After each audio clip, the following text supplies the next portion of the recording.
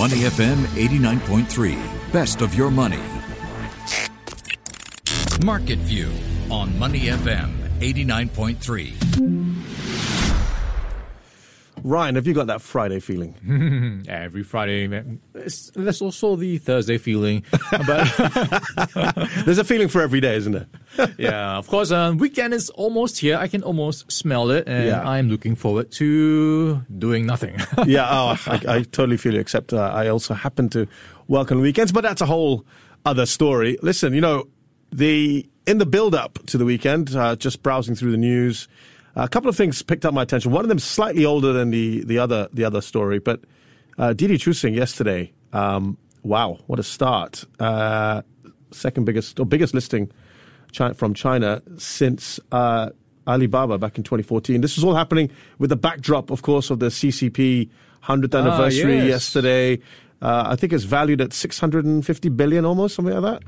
Well, we have the latest market cap for Didi Chuxing at around $80 billion.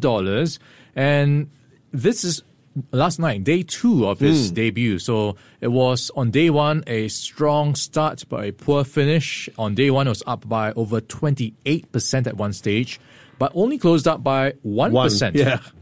And then we go into day 2. That was a bit more, better. You've got the last closing up nearly 16%. Quite good start. Good day 2. And I think part of those reasons we can look at is how the broader market was higher, and investors just looking at what might be some of the recovery plays that could benefit, so people maybe taking more rides. So that is one of the tailwinds or factors that could have lifted the likes of Didi Chuxing. So something of a bit of a turnaround per se to look at Didi Chuxing if we see how that's playing out for some of these IPO stocks. And also worth noting, a couple of IPOs happening this week. You've got Krispy Kreme. They went online yesterday, and they jumped by 20%. Wow. So if you're a donut fan, you've been contributing to Krispy Kreme's coffers. I know, certainly my family is. Yeah, big time, big time. Look, the other one that caught my attention, a little bit more, a fresher story, shall we say, is overnight we saw 130 countries agreeing to a global corporate tax of about 15%. I mean, that's going to net them 150 billion a year. It's quite nice to see kind of international solidarity for once. Yeah, that is interesting. Global minimum tax. So we had, of course, in the prior month, the G7 talking about it, the US pushing for it, and now the OECD framework. 130 countries have signed up for this global tax reform. So what it means is those US tech giants, which have been in focus of the tax reforms, the likes of Google, Amazon, Facebook, Apple, they will be taxed at a rate of at least 15%. So this will be one to watch when it comes to the Wall Street action tonight, whether there's going to be any pressure on these tech names because they will have to pay more. The bottom line might be hit. And also worth noting, some countries did not join these agreements. And no Ireland surprises. and Hungary, I read there. Ireland and Hungary, because they currently use the tax system to their advantage in terms of attracting these multinationals to their territories and countries. So that is one, I guess, data point to highlight that there are still divisions when it comes to tax implementation. So that is something that will be further discussed come the G20 meeting later this month. Yeah, keep an eye out for that one because it's going to net a lot of money. It's going to upset these tech companies as well. But it's been on the cards for a while. I think President Joe Biden has been really pushing for that one, hasn't he, to try and get more out of these companies. Yeah, you have to get money from somewhere if you want to spend it. And they have a huge infrastructure package they want to roll out. So the money has to come from somewhere. Absolutely. Well, talking about the U.S., the IMF has upped their growth forecast, hasn't it? They have. And the latest forecast, let's run through the numbers. The U.S. growth for 2021 is expected to come in at 7%. So the IMF raising their outlook from 3 months ago, which was at 4.6%. So this new 7% outlook is the fastest growth pace since 1984. So That is a big change in the space of 3 months. And they say part of that reason is Joe Biden's infrastructure package, among other things. So if that goes to plan, they think that is enough to spur growth to new levels. And going to 2022, they have also raised their forecast. 2022 expected to grow at 4.9%, higher than previous forecast of 3.5%. Well, I mean, that's good that after all that's been happening, that forecast is certainly helping the United States, but jobless.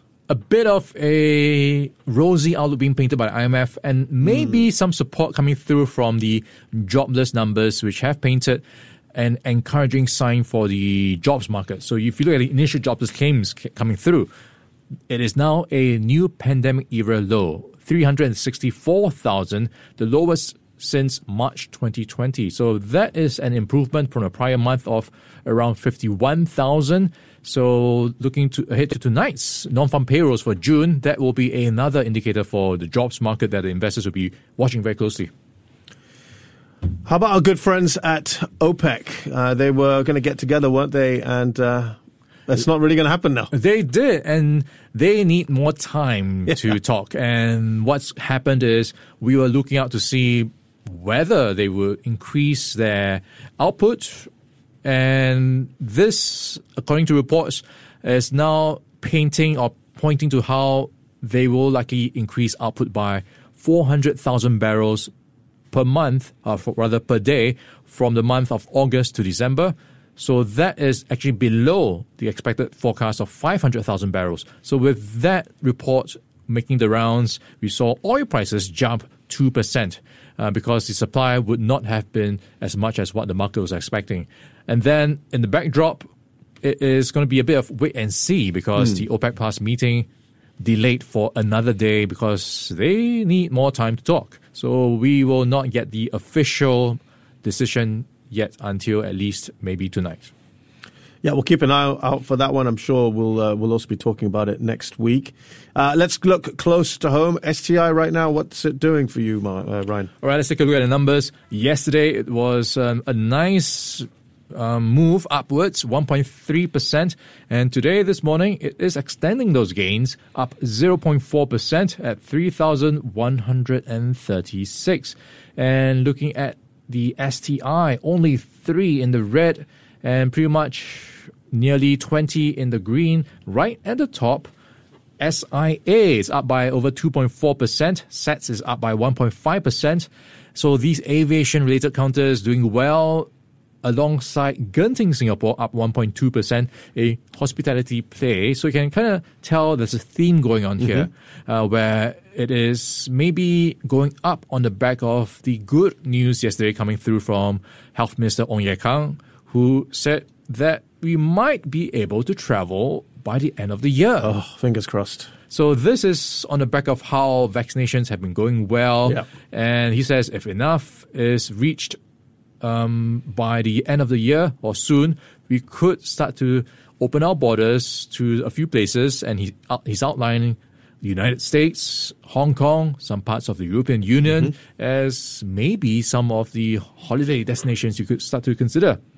Without the fear of having a 2-week or even longer SHN, right? Doing away with the quarantine or SHN. So that will be a turning point, I think, for the tourism sector. And I think that's why you are looking at the likes of SIA, SATS, Genting. The banks are up as well. So that is an encouraging or a good booster for the mood for this Friday. Well, that is a nice way, I think, Ryan, for you to end proceedings and give us a bit of a positive outlook ahead of the weekend. That's Ryan Huang. Thanks very much with Market View. Before acting on the information on Money FM, please consider if it's suitable for your own investment objectives, financial situation, and risk tolerance. To listen to more great interviews, download our podcasts at moneyfm893.sg or download our audio app. That's AWEDIO. Available on Google Play or the App Store.